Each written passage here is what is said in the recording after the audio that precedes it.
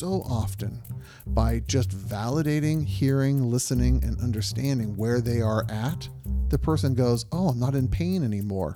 Oh, this marriage actually might be viable. Welcome to the Secure Marriage Podcast, where we believe it's possible to fight less, feel understood, and enjoy a deeper connection with your spouse. We're your hosts, Paul and Shannon Elmore, and on today's episode, what to do if your spouse wants to end the marriage. Yeah. And guess what? What?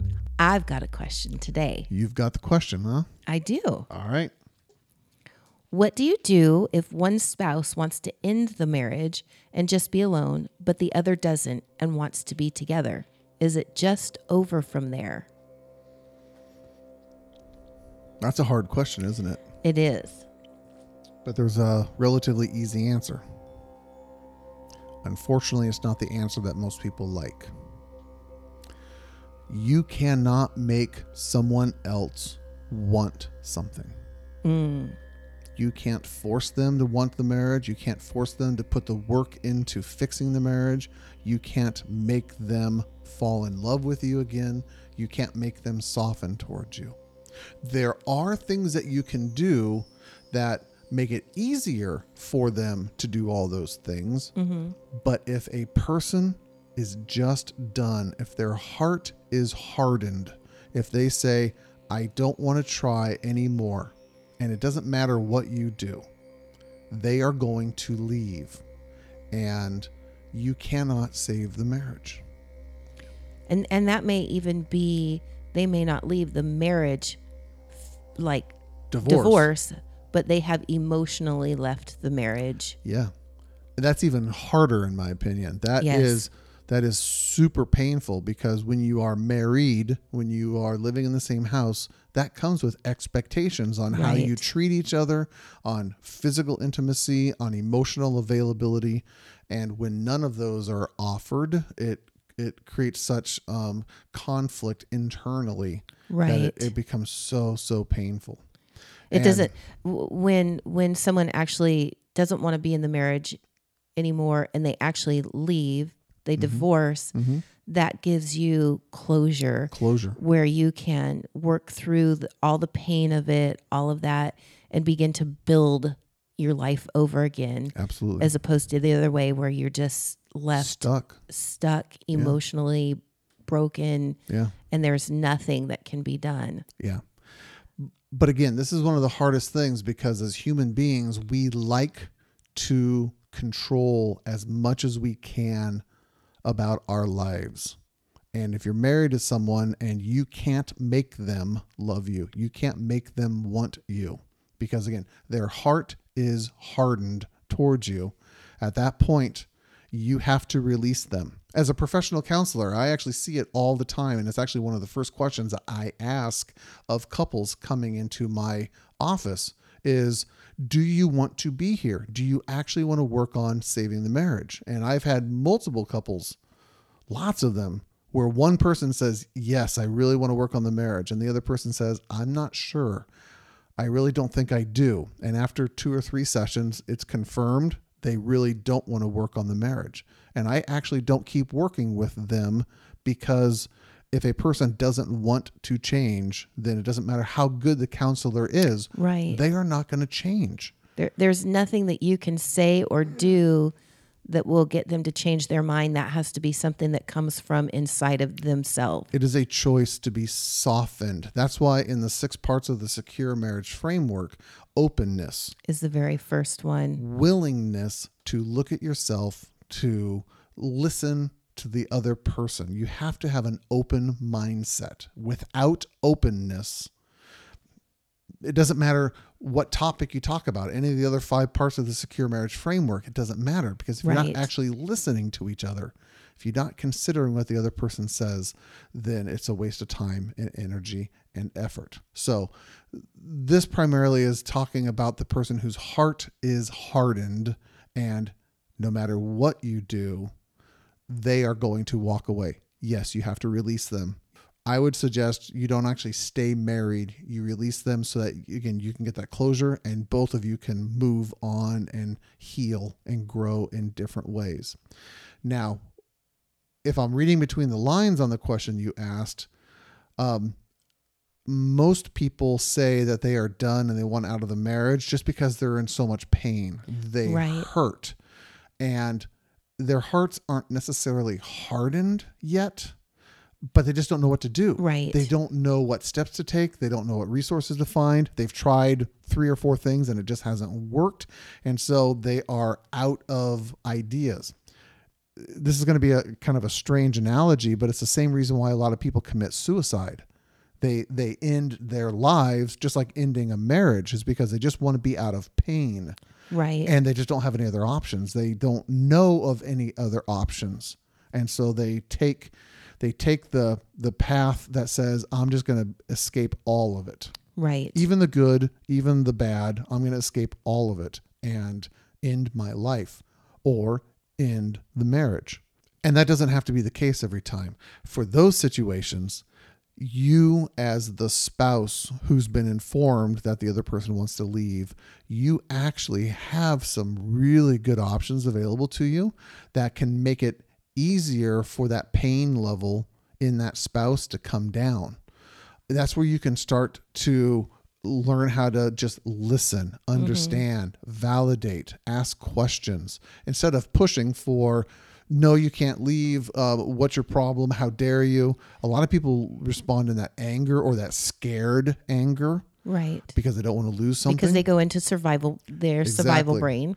Imagine what it sounds like when a spouse says, I want to leave, and the other person goes, I can understand that our marriage is really, really hard right now.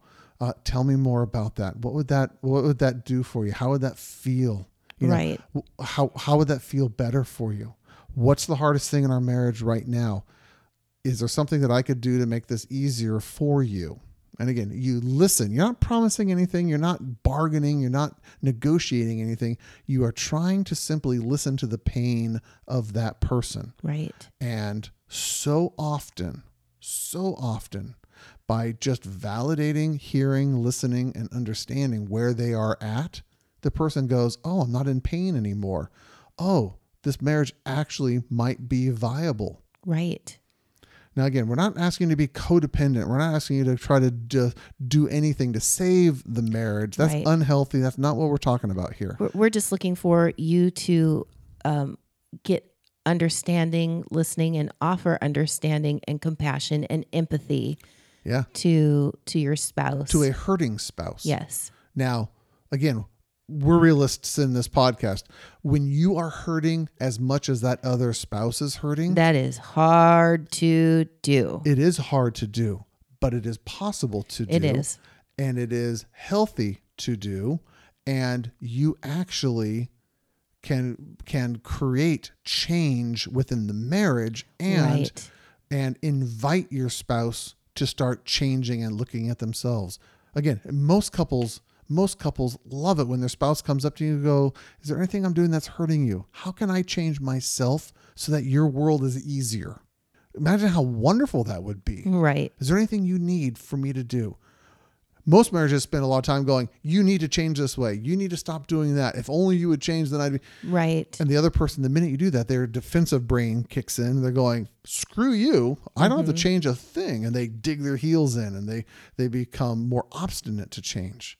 So when you start to listen, validate, and try to understand where this spouse who wants to leave the marriage, when you start to listen to them and really understand and hear that pain, you minimize the pain level in them, and then they can actually start to see other options available. Like, oh, maybe we can get counseling. Maybe that we can, change this thing about our relationship. Right. Because what it does, it allows them to come out of that survival brain, it does. Which is the irrational part that doesn't allow you to see any options or think in a clear, rational manner. Exactly.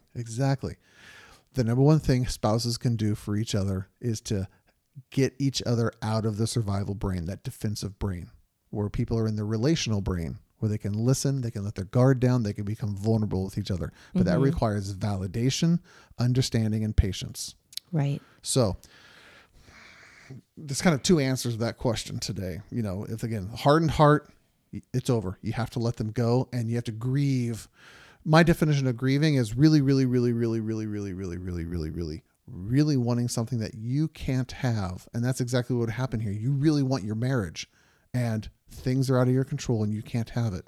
And it's going to take you 18 months to 2 years for your body to move from one normal to a new normal, a married normal to a single normal, and for that to stop hurting and for your body just to accept the fact that something crappy happened to you and you can't stop it.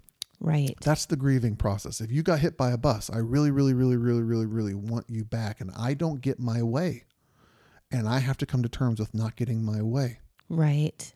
That's grieving. That's sadness. That's people who lose kids. That's cancer diagnoses.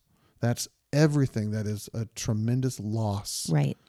I don't want this, and I have to come to terms with this idea that I don't get my way. Yep. And as human beings, we hate that. So, and then the second part of that was. So again, the two parts were the first person who this is happening to them unwanted. The second part is the person who's just in pain, and that's the only out they can see is you actually have some options to alleviate the pain in your partner so that they can start to see other options to get out of that survival brain and they get into the relational problem-solving brain. So that's a great question. Yeah. A lot of people are facing this situation. And again, it's a painful situation, but it's not always hopeless. And sometimes it is. So how's that for a real ambiguous, definitive answer there? Anyway, we don't want to see any marriages fall apart. No. We grieve when they fall apart, but we also understand two fallible human beings living together. Sometimes it happens. You can heal when marriages fall apart. Right. You really can. But our hope is to prevent as many marriages falling apart as possible. Yeah. So that kids are healthier, adult human beings are healthier, and they can be vulnerable and open and transparent with each other. That's the whole purpose of secure marriage. We want people to be able to fight less and feel understood and enjoy a deeper connection with their spouse and live happily ever after. That's what we're hoping for.